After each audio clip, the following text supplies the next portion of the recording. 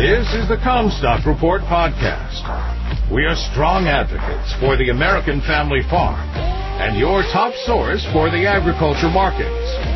And now, here's your host, David Cruz. This is David Cruz with the Comstock Report.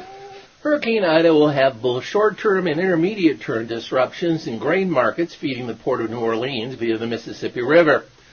So far, the most immediate impact has been shutting down 95% of Gulf oil wells temporarily. Another reminder to government that ethanol and biodiesel plants are a valuable and less vulnerable supplement to our nation's fuel supplies.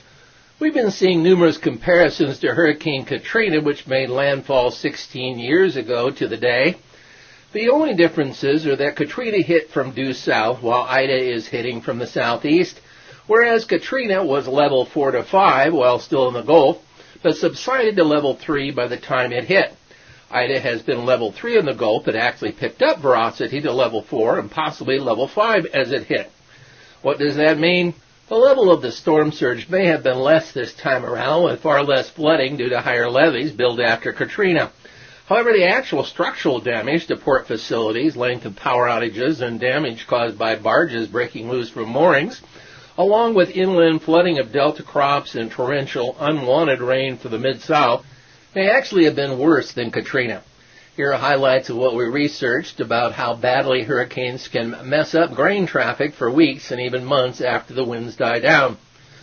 New Orleans is among the busiest ports in the world. It is served by 6 major railroads, 50 ocean carriers, 16 barge lines, and over 75 motor carriers. More than 6,000 ocean vessels annually move through New Orleans, the Mississippi River. The Port of New Orleans and surrounding Gulf ports are the primary outlet that links a vast barge-based inland waterway system to international markets. Hurricane damage to the barge transportation. We have heard of 22 barges breaking loose in New Orleans, each capable of being like a floating bowling ball, wreaking havoc on any other vessels, piers that they might hit. When Hurricane Katrina struck the Gulf Coast region, an estimated 400 barges out of over 11,000 that ply the Mississippi River were destroyed or damaged. A substantial number of barges and vessels in the area surrounding New Orleans were displaced.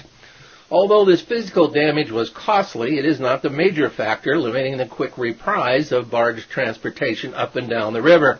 The primary problem for barge-based agricultural transportation on the Mississippi River system is the problem of restoring the entire transportation system, encompassing trains, trucks, barges, ports, and ocean-going boats, to a synchronized schedule of deliveries and arrivals.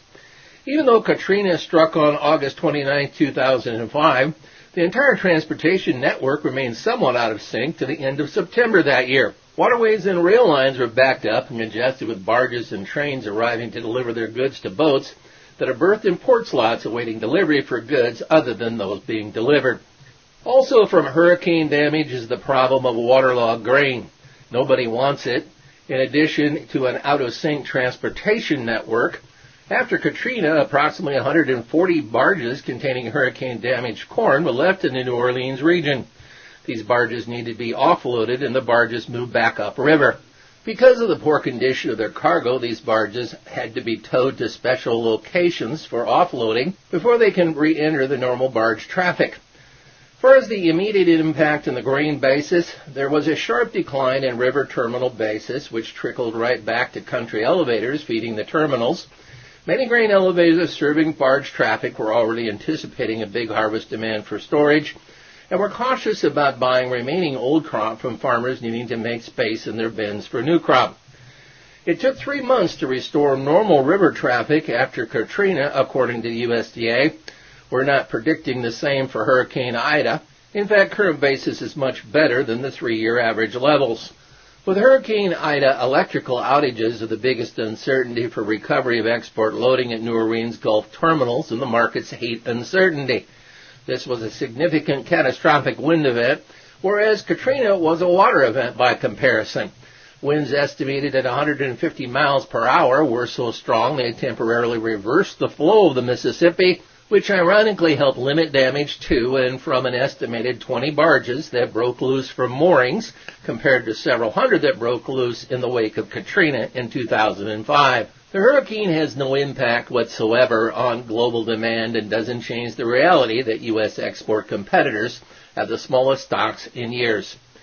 You've been listening to the Comstock Report. For more information on marketing opportunities, contact us at Comstock.com or call 712-227-1110. For a more complete version of the Comstock Report with hedging strategies and trade recommendations, subscribe on our website at Comstock.com or reach out to one of our risk management specialists about how we can help you protect your profits.